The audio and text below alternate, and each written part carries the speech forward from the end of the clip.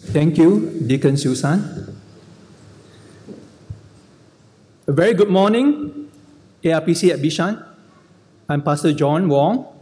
My wife, Perlene, and I are OMF missionaries. And together with our daughter, Jane, and son, Ian, as a family, we were sent out by ARPC back in 2011 to the Philippines to reach out to a particular people group in the south. We have since been back for our home assignment last June. So before I begin my sermon, allow me to pray. Let's go to God in prayer.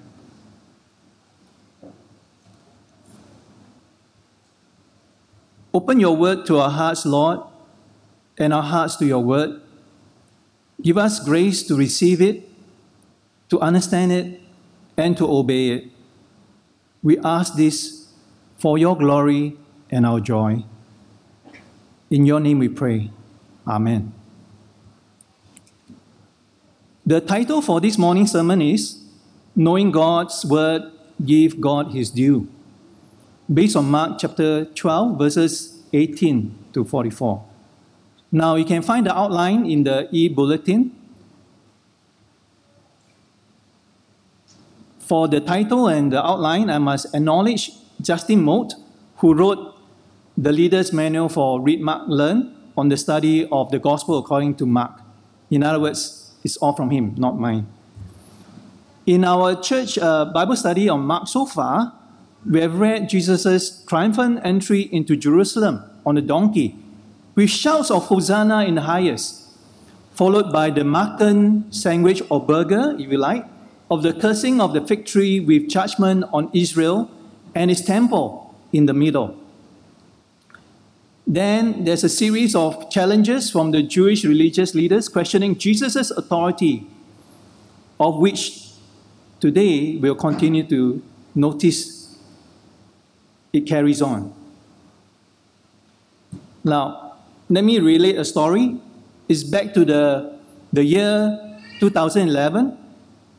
A few months just after we first arrived in the Philippines, I was told I must personally appear before the immigration judge at the Bureau of Immigration in Manila to get our missionary visa processed and approved. Now, a few days prior to my flight up to Manila from the south for this purpose, I've been reading news report that they will be enforcing the requirement of being properly attired when appearing before a government official such as the immigration judge. They have been having this requirement for the longest time. But guess what? They have not been enforcing it. So naturally, I was not so concerned about it. Besides, I believe I was properly attired in my collared polo tee, Bermudas, and my Crocs sandals. But guess what?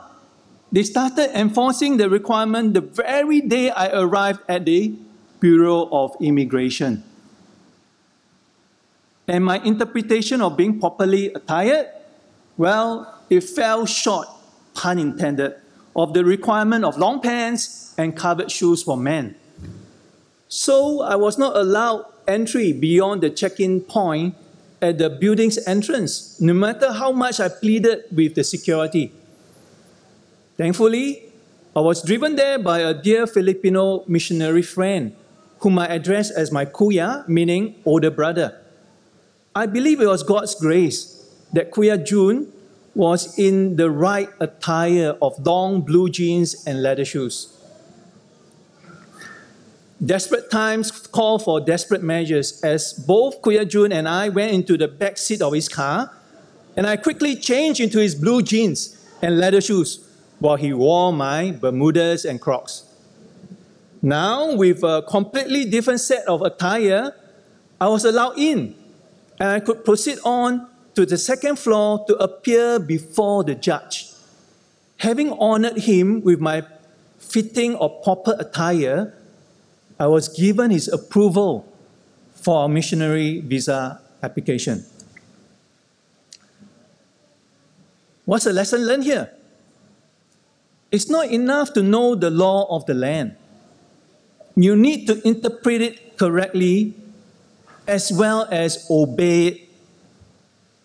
But when you fall short of the standards, be willing to humble yourself and ask for help to change into a fitting attire entirely not your own, in order to present yourself blameless before the judge, and to give him the honor that is due to him.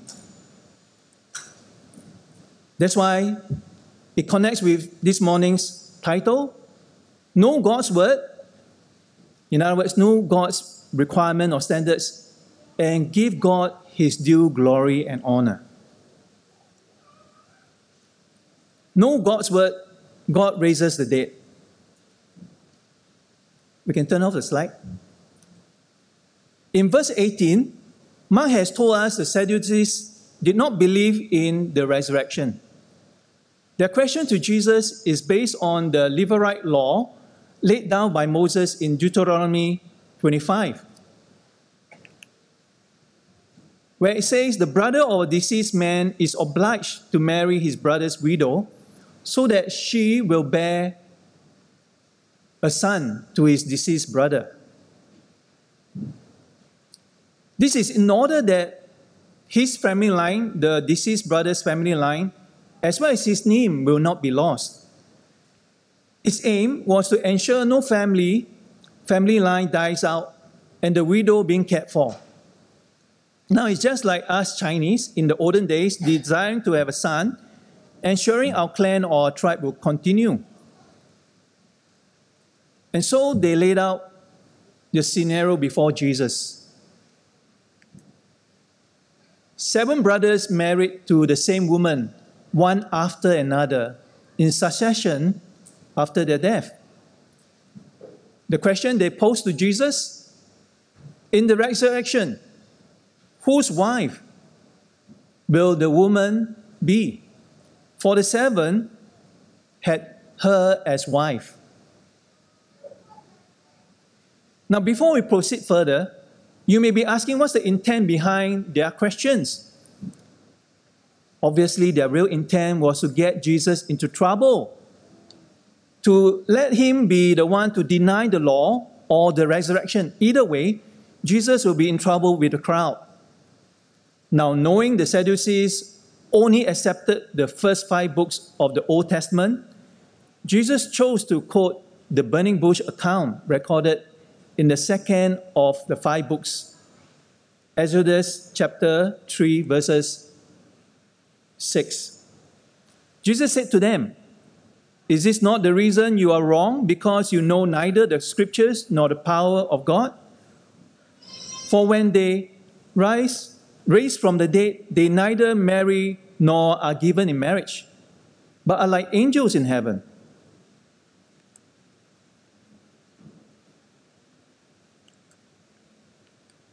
Oh, the clicker is okay. "And as for the dead being raised, have you not read in the book of Moses, in the passage about the bush, how God spoke to him, saying, 'I'm the God of Abraham, and the God of Isaac, and the God of Jacob'? He is not God of the dead, but of the living. You are quite wrong." Now, do you notice that Jesus emphatically pronounced that the Sadducees were dead wrong? In fact, he said it twice, at the beginning and at the end. Reason? If they had truly understood or known God's word, they would have believed the power of God to raise the dead. For when God revealed his name to Moses, he was speaking of Abraham, Isaac, and Jacob in the present tense. God didn't say, "I was the God of your fathers," but rather, "I am their God." Meaning that Abraham, Isaac, and Jacob are still alive in Moses' day.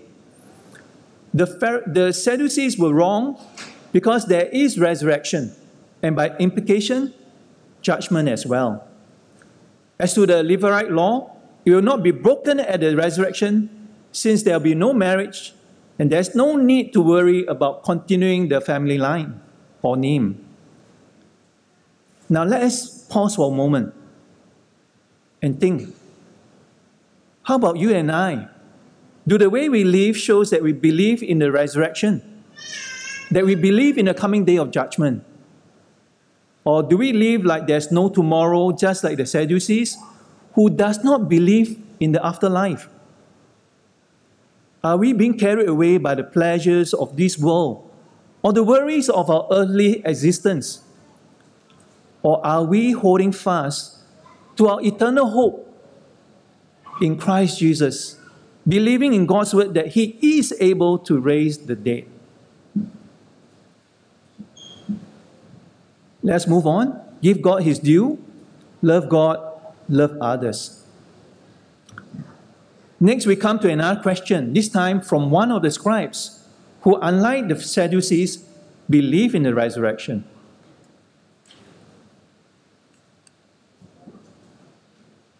Which commandment is the most important of all? Now, there seems to be a deliberate echo here by Mark, back to chapter 10, where a certain rich young man had asked Jesus this question. Good teacher, what must I do to inherit eternal life? Remember, he was wrongly confident that he had kept the commandments required by God since his youth.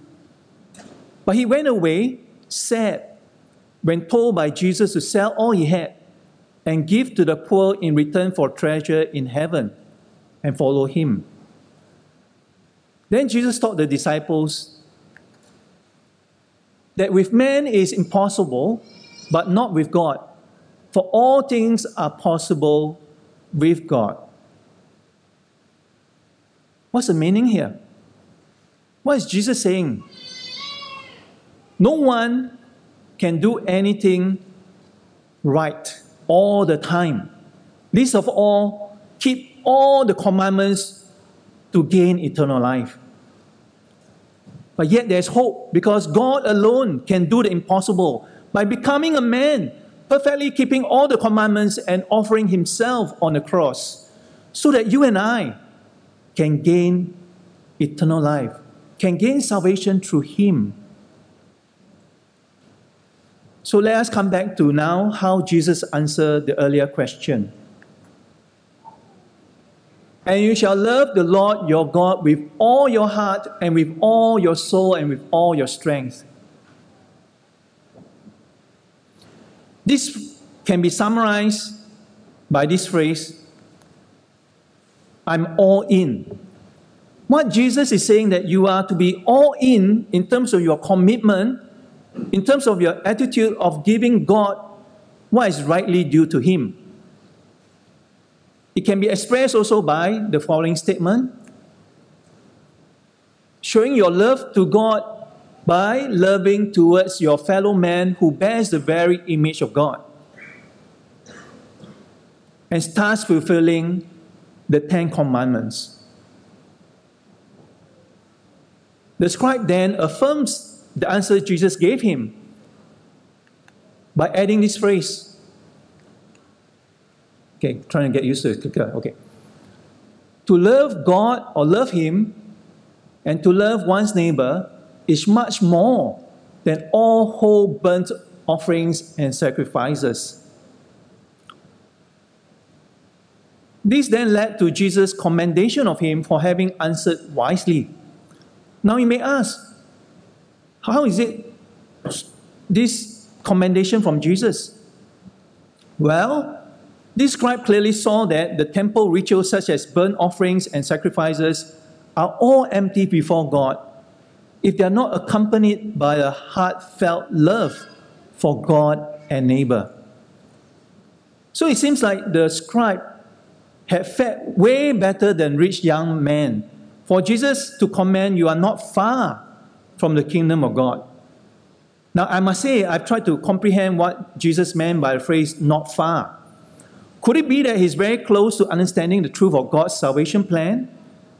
That he's closer to understanding this, that all have sinned and fall short of the glory of God and are justified by his grace as a gift. True redemption that is in Christ Jesus. Romans chapter 3, verse 23 and 24. And this means acknowledging our human inability to meet the impossible standard of loving God and loving our neighbor.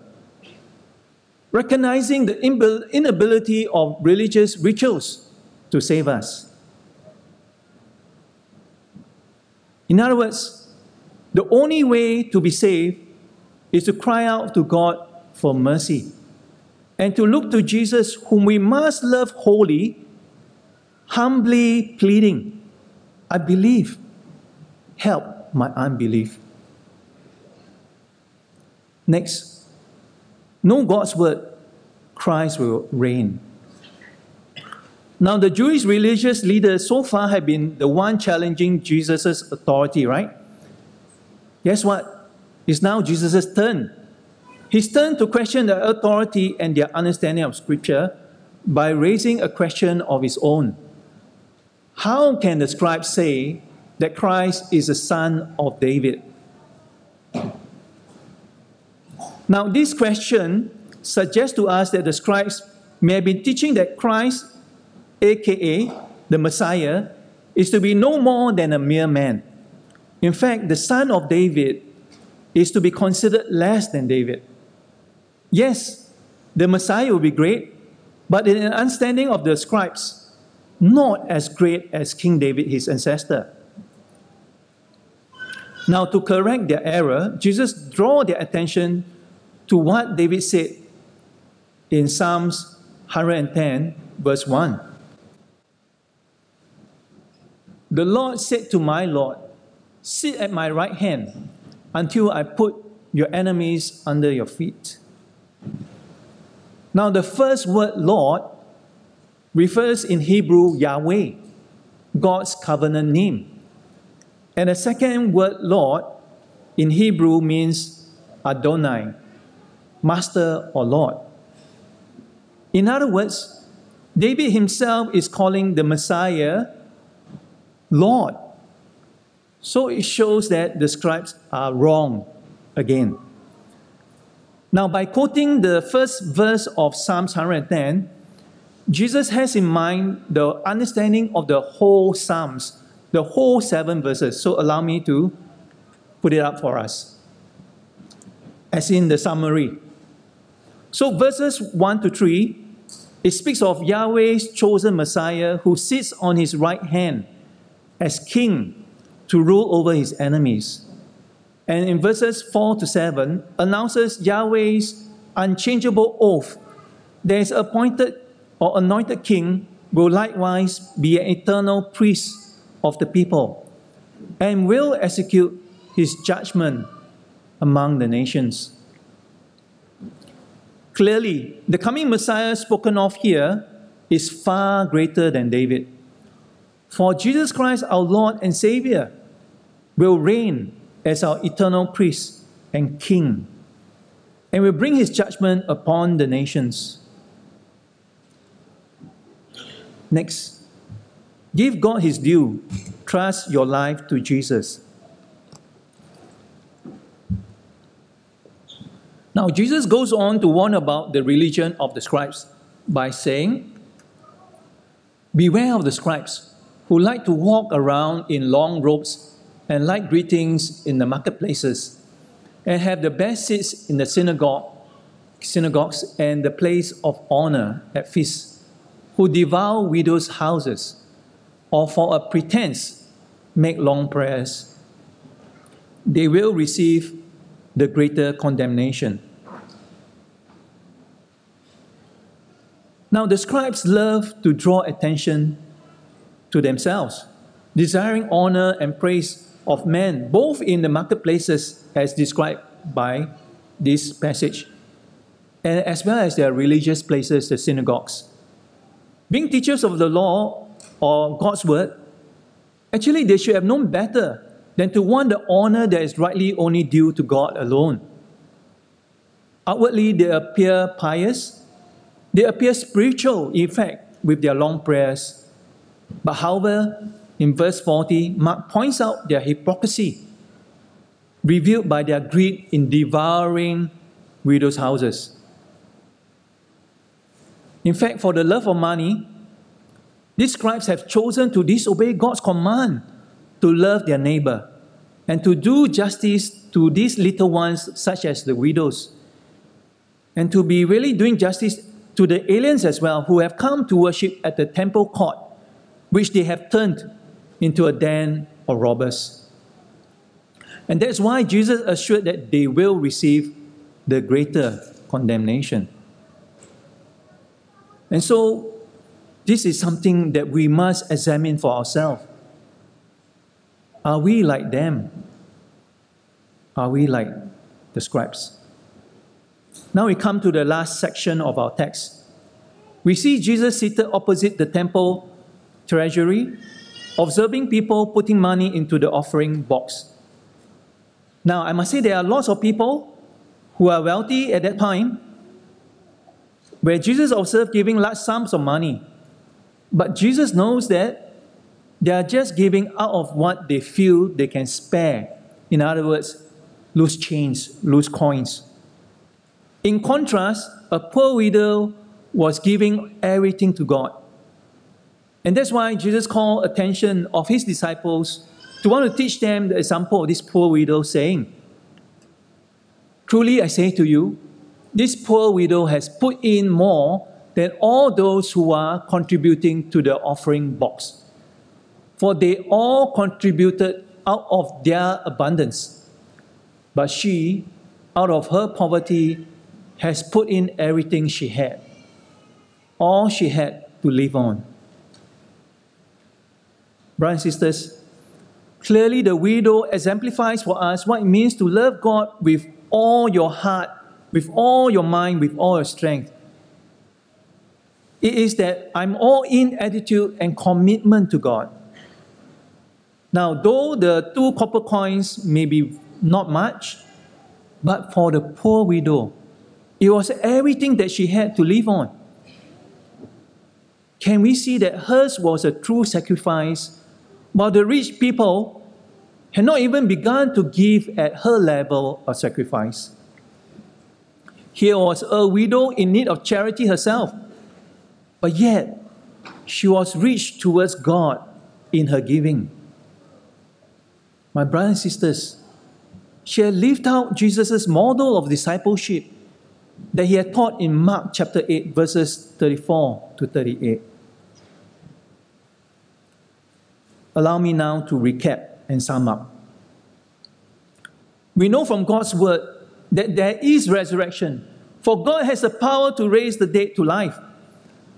For Jesus himself said in John chapter 11, verses 25 to 26, "I am the resurrection and the life. Whoever believes in me, though he die, yet shall he live.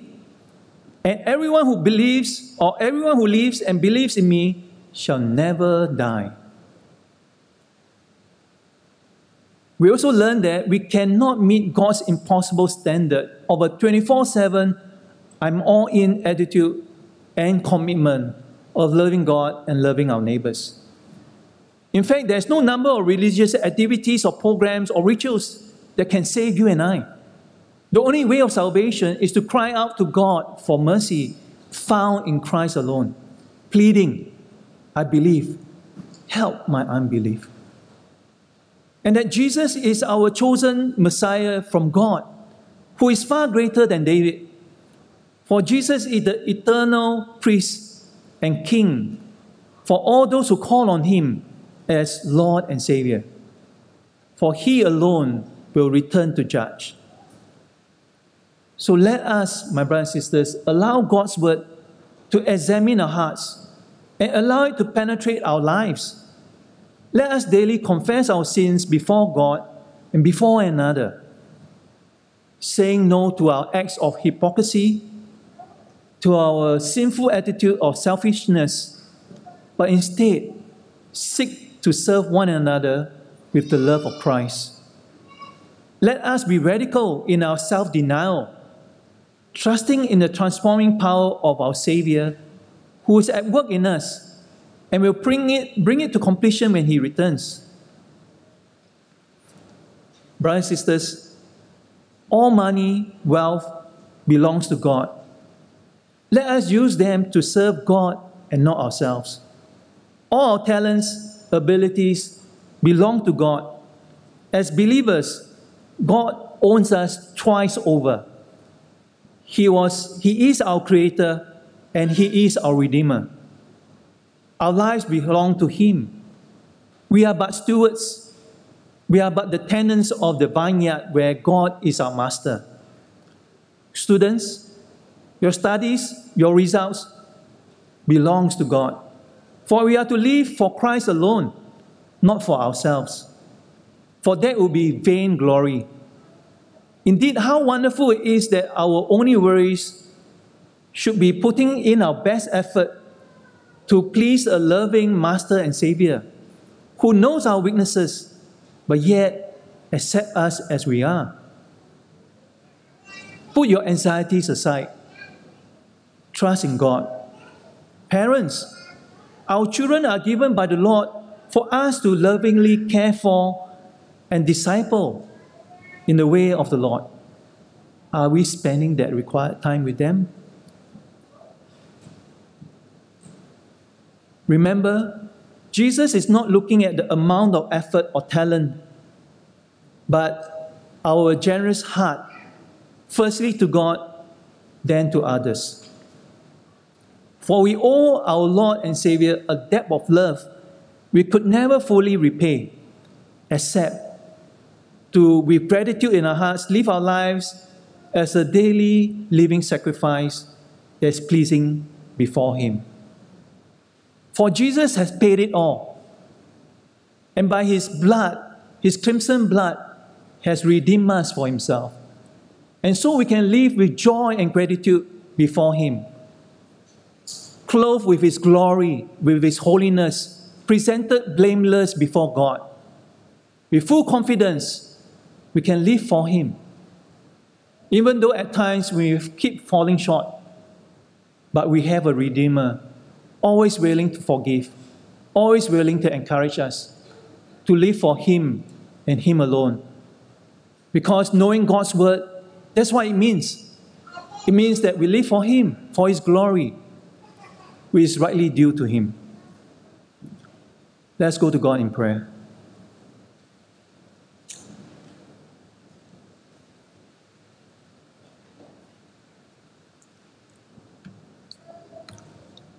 Lord Jesus, we can only live and stand before You by Your grace and mercy. We can only come before You with nothing to boast, but only to acknowledge we are Your unworthy servants. For in many ways we fall short of what You desire of us. We are unable to achieve that I'm all in quality in our lives, in loving You. But yet, Lord, You have called us to it. And to help us, You have given us Your Spirit, Your Word, Your instructions to pray, to study Your Word, and to obey. And Your Spirit abide in us, that daily will be increasingly becoming more like You by Your grace, by Your strengthening. That we will be changed from one degree of glory to another until we are all changed into Your full likeness when we see You in heaven. So, Lord Jesus, we pray that You will grant it to our hearts, that we will always be humble and broken before You, boasting of nothing in ourselves, but instead always looking to You in joyful hope and faith for what You have done for us, and for what You are continuing to be at work in us and will make us to be one day. That we may reflect Your glory, being like You, so that our lives be seen by all men, and so draw them to Yourself and crown You in their lives as their risen King as well. We ask all this in Your most precious name. Amen.